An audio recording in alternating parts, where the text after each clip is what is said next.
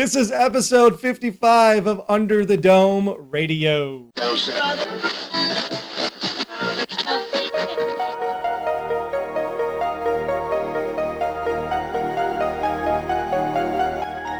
Welcome back to Under the Dome Radio, the unofficial podcast by and for fans of CBS TV's Under the Dome. Wayne Henderson here. Thanks again for joining us. We have many tents with many rooms. Most are not on fire. Welcome back to Under the Dome Radio, episode 55. And I'm Troy Heinrichs, glad to be back with you here as I figure out a new place to live, because that roof is definitely not going to hold after that load-bearing pole came out. Nope, time to call the Property Brothers yet again, but that's another network, so we better leave it be. Hey, it's two more boys for Christine to play with. Oh my goodness. It's going to be the signal as we talk about kinship, the kinship tonight. And I don't even know where to start on this one. Well, to paraphrase Jason Bryant, listener who called in on our season premiere episode, yeah. What the deuce? It's the Barbie show now on the WB, and I want my Matrix life back. This is just all over the map. I mean, that's the only way I can say it. The first 5 to 10 minutes of every week, I'm like, oh, this is going to be interesting. And then it just, I don't know what happens for the next 30. And then the last 5 minutes is like, holy crap, what just happened? And then they get you back and they got to come back next week to see Species. Oh, wait, no, that was Marg Helden's other movie she did back in 1995. I'm sure there will be a way to tie it in. Basically, to sum it up, another week, another fire. Another week, another ladder for Barbie to climb on, and there you have it. Another week, another Big Jim, Julia working together, yet not working together scenario, because next week I'm sure she's going to hate him once again. Probably so, but to look on the positive, on the bright, sunny side of life, the Julia and Big Jim scenes in this episode were the redeeming factors for this episode. These were good scenes. There was good acting. There were things happening. In fact, I'm going to say something a little surprising. Wait. I'm holding on. You're sitting down? I'm sitting down and I'm holding on. See? Because we're always raving about Dean Norris, and that's for obvious reasons. But I'll say that Rachel Lefevre, and please forgive my mispronunciation, I do not speak French, but I would say that she had the best acting of the week. In that scene when Babs punched the wall and was arguing with her, her acting, I thought, was the highlight of the whole episode. Yeah, no doubt. I mean, that wall punch, I'm scared to live in snot out of me because I didn't even see it coming. That was just crazy town right there. Yes. So let me ask you this, because you said the highlight was the acting between Big Jim and Julia. I thought the highlight was negative pregnancy test. The Star Child baby is not going to be in the picture. Oh, wait. He closes the door ever so gently. So that way they will actually make a real baby now. Well, that pregnancy test, it could have been made by Woodmore Industries. It could have been purchased at the 99-cent store. You need more than that to really call it. I'm holding out hopes that what that pregnancy test says is true and we can go by that. But I don't know, like Hank Davis, listener said on our season premiere, since almost nobody wants it to happen, it's going to happen. I love how we got to go back, walking hand in hand through the fire-torched crop fields from good old Rebecca Pine. Like, oh, there was an infestation and we lost all the crops. No, you didn't. He blowtorched the place, man. Don't you remember? I miss the science teacher. Rebecca Pine, bring her back. Bring back Maxine as well. No doubt. I saw Carla Chrome on Twitter tonight. Hopefully she was enjoying the episode. Really? Oh, okay. So, the interesting stuff. Let's talk about the interesting stuff. Okay, let's hear what you're thinking, Troy. Share it with us. So our dome-provoking question from last week was, what's Big Jim going to find when he and Bud, yes, we're calling him Bud, the dog, when they get to the island? And sure enough, they actually find what we thought was going to happen, which was soldiers coming in behind Dale Barbara in the opening to then set up camp under the dome. And there's our good buddy Malik, without his Panasonic Tough Book, unfortunately, but he's got some new friends with him. And this seems to be very interesting because Are they testing them for radiation? Are they testing them for alien DNA? What are they running tests on? And why are they so excited about the egg other than Acteon wanting it for a power source? There has to be more to that story. There definitely has to be more than just a power source. I don't know where they're leaning with it other than I think the alien angle is going to tie in somehow. But I have a feeling that if and when Acteon actually does get the egg, it's going to spell doom for all of them. Okay, so if you're watching us right now on YouTube on the West Coast, avert your eyes for a minute. Not because we look terrible or anything. We have voices made for radio. That we do. The big reveal tonight, obviously, was when she was having her sex-crazed cougar fit with Junior at the end. And you see the vision of the alien and the alien video screen technology.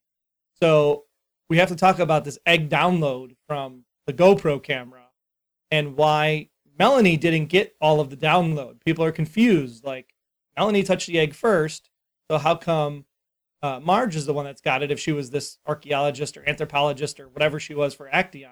And I think the answer to that question is that because Melanie died during the download never fully completed, but she was half alien, half human, where Christine is 100% alien. I think you're probably onto something there, Troy. They should have used a different download method. She should have had something like, BitTorrent or FTP somehow so that just having it interrupted isn't going to kill the whole process. And now she rests in peace. How long before she comes back to life again? Oh, I think she's done. I don't think she's coming back because once you get killed by an alien, you out. Oh, okay. So it's only if you get killed by an alien, you're not coming back. That's right. Oh, okay. So we have, of course, the Scooby Gang. We got Joe going back to his normal creativity, science-y type stuff, trying to build some solar batteries. That's kind of cool. I like old Joe. Old Joe reminds me of the book. I like Junior giving orders. Except the big one tonight was when he was like, my team, my rules, get out of here. And I was like, oh, that sounds like Dad. Watch yourself there, son. It very much did bring back that he's the same Rennie. The apple doesn't fall from the very far from the tree. And if this is some sort of cycle, maybe it's all played out before and Junior's going to turn into the new Big Jim Rennie for Chester's Mill 3.0 or something like that. I don't know. And then, of course, we have the Hori, as some people were putting it out on Twitter. The Hunter and Nori kissy face, skinny dipping, just so we could see Max's shirt off. How stupid. I swear this show is now on the WB or maybe even MTV. Because I was really digging the final scene. It was like, Nori, you're back. That's you. I missed you. And then they start making out. And then they're like, do you have a condom? And I was like, I couldn't believe they said that on TV. And then it just kept going on with the scene. It's like, we get the point. We understand. Get off of it. Move on. Go to something else. If you added all of those scenes of that type together, I think that was 10 or 15 minutes of wasted airtime that we could talk more about the egg, the spaceship, Acteon, anything, and how and where when you go into the red door in Zenith, at what point does it become water before you come out of the lake? And if they happen to find the actual exact spot, can they go back the other way? Well, the more important question there is that Acteon logo. Isn't it really convenient that it looks like a little person that isn't really a person holding the world in their hands, like an alien would hold a world in their hands? Maybe the Acteon people aren't really on the up and up either from a humanistic perspective. I have a feeling they're not. But you're right. That's definitely an interesting catch on the logo there. Not to mention the fact that we found out that I think it was Christine that went to the University of Zenith. Go obelisks. Oh, yeah. And just for the record, for everybody out there, I have Christine's recorder right here. So everybody can see it. What was she recording on that before you got it?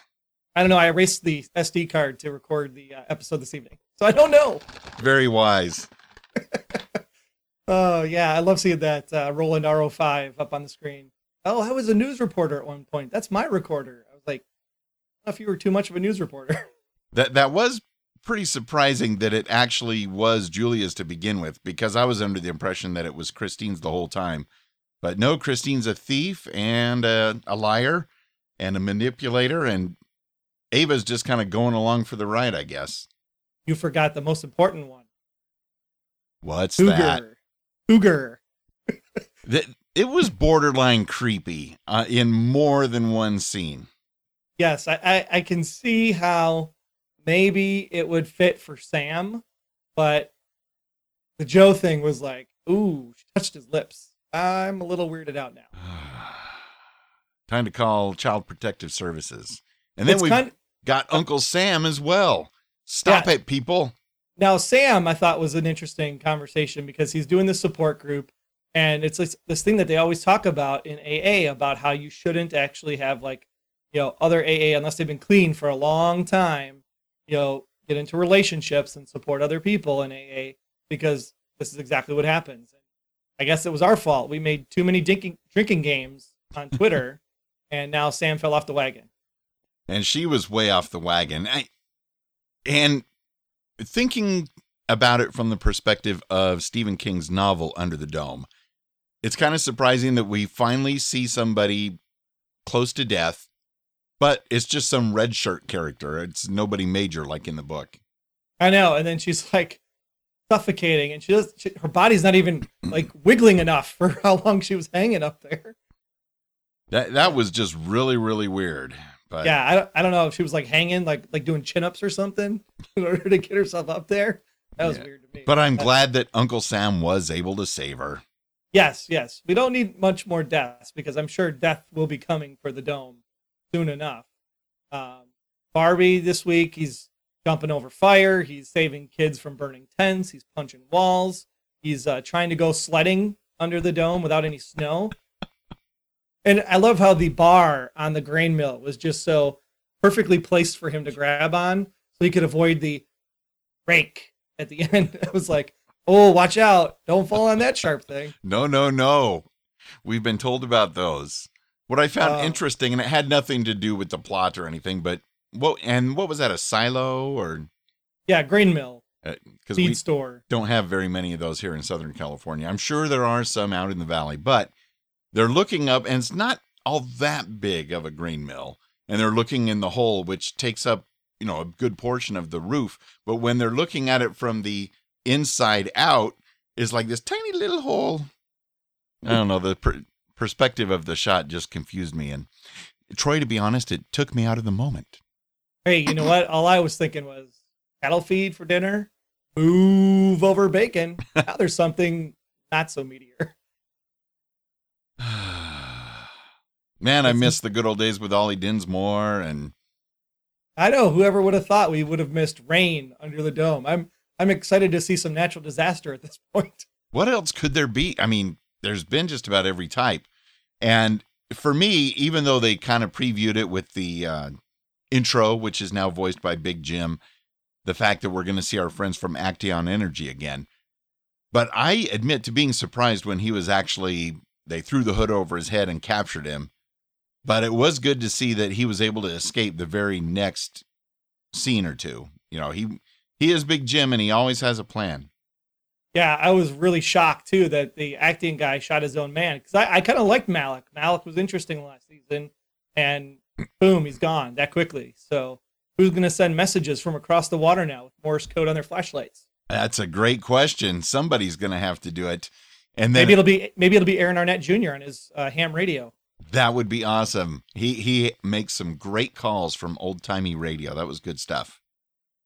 Well, I think we're going to save the rest of this for tomorrow night. We got to hear a lot of stuff from you guys because you guys have to have stuff to either talk about, complain about, or something because this episode was all over the map. I do like where they're setting it up for the future because this is the pre-Comic-Con episode. The Comic-Con panel was today. The same night that this recorded, same night this aired, July 9th in the States. And they also had a press room round robin where it was Neil, Tim, Colin Ford, Marge, and Mike Vogel. And hopefully we'll get some information from that panel. We got some people on the ground there in San Diego. So if we get any of that information, we'll share it on the full episode Saturday when it comes out. That's a great idea, Troy. Because from what we've seen so far, it seems like Marge and Vogel are the actual writers of this season. They very well could be. You know, I'm just really curious to find out how many of Marge's movies we can knock off throughout the course of the season. We had Tommyknockers last week. We have Species this week. If you can, here we go. We're going to have a game. Predict which Marge Helgenberger movie is going to be ripped off next week on Under the Dome. We could definitely do that because the scenes where Action had Big Jim tied up and they had their little lab, it kind of sort of seemed like it could have been a CSI type of thing. Oh, good eye. That's a bit of a stretch, but still, there was plastic hanging from the ceiling. Now, the rule is that she has to be in the scene. Oh, okay. Yeah. Yeah, so she was in the scene looking at the moon just like she was in Tommyknockers. And she was in the scene having sex like the alien species did in Species. Now, I do want to bring up a question. I know we talked about it last week, and even though it wasn't necessarily touched on too much in this week's episode, I'm still wondering, do we have any further theories of why was everybody staring at the moon, and did they really just stand there and stare at the moon almost all night? If so, why? And, what's behind that? Is something on the moon, or is somebody bouncing signals off the moon? What is going on? I want to hear folks' theories. Give us a call at +1 904-469 7469 or visit underthedomeradio.com/feedback. We need to hear your theories because last week our full discussion episode had a cornucopia of listener feedback, and we know that it can be topped even better this week with just an outstanding amount of theories and thoughts that can help steer us into what is really going on in Chester's Mill. Yeah, this is our initial thoughts tonight, and then literally the show tomorrow is all about you all. We actually included a red record button right on the website on the right-hand side, so you can use your computer or your smartphone. You'll be prompted to download the SpeakPipe app for your smartphone if you do it that way. And it literally, you could send in a voicemail, boom, just like that, and it sounds awesome. We want to hear your stuff. 40 minutes of listener feedback last week. Wow. We have to top that. A full hour show of listener feedback would be epic. And I'm sure there's a ton of it that could come on at this week's show. So get your calls in. Again, 8 p.m. Eastern is the cutoff tomorrow, Friday, July 10th. If you are calling in for episode number 56, we want to hear from you. Again, +1 904-469 7469. Moon operators are standing by. Oh, I mean dome operators. The dome operators are on the moon because we can pay them less when they're over there. Oh, offshore. Yes. All right. Well, that'll do it for this week there, Sir Wayne. Anything else you want to add? No, just be sure to keep Whoppers. They're not a sponsor, but they come in handy when you're watching and talking about Under the Dome. And I'm looking forward to the listener thoughts and theories because last week's, there was some very surprising stuff. I loved it. It is too. I am at Troy Heinrichs. You can follow me on Twitter there. And I'm at Wayne Henderson. You can follow me there. All right. We'll see you guys on Saturday. Get those calls in. Talk to you soon.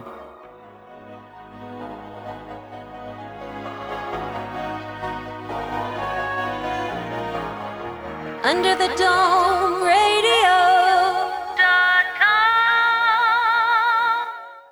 Under the Dome Radio is a proud member of Noodle Mix Network. Get more of our award-winning and award-nominated podcasts to make you think, laugh, and succeed at noodle.mx.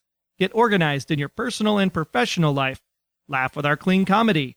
Theorize over great television shows and so much more. All waiting for you at noodle.mx.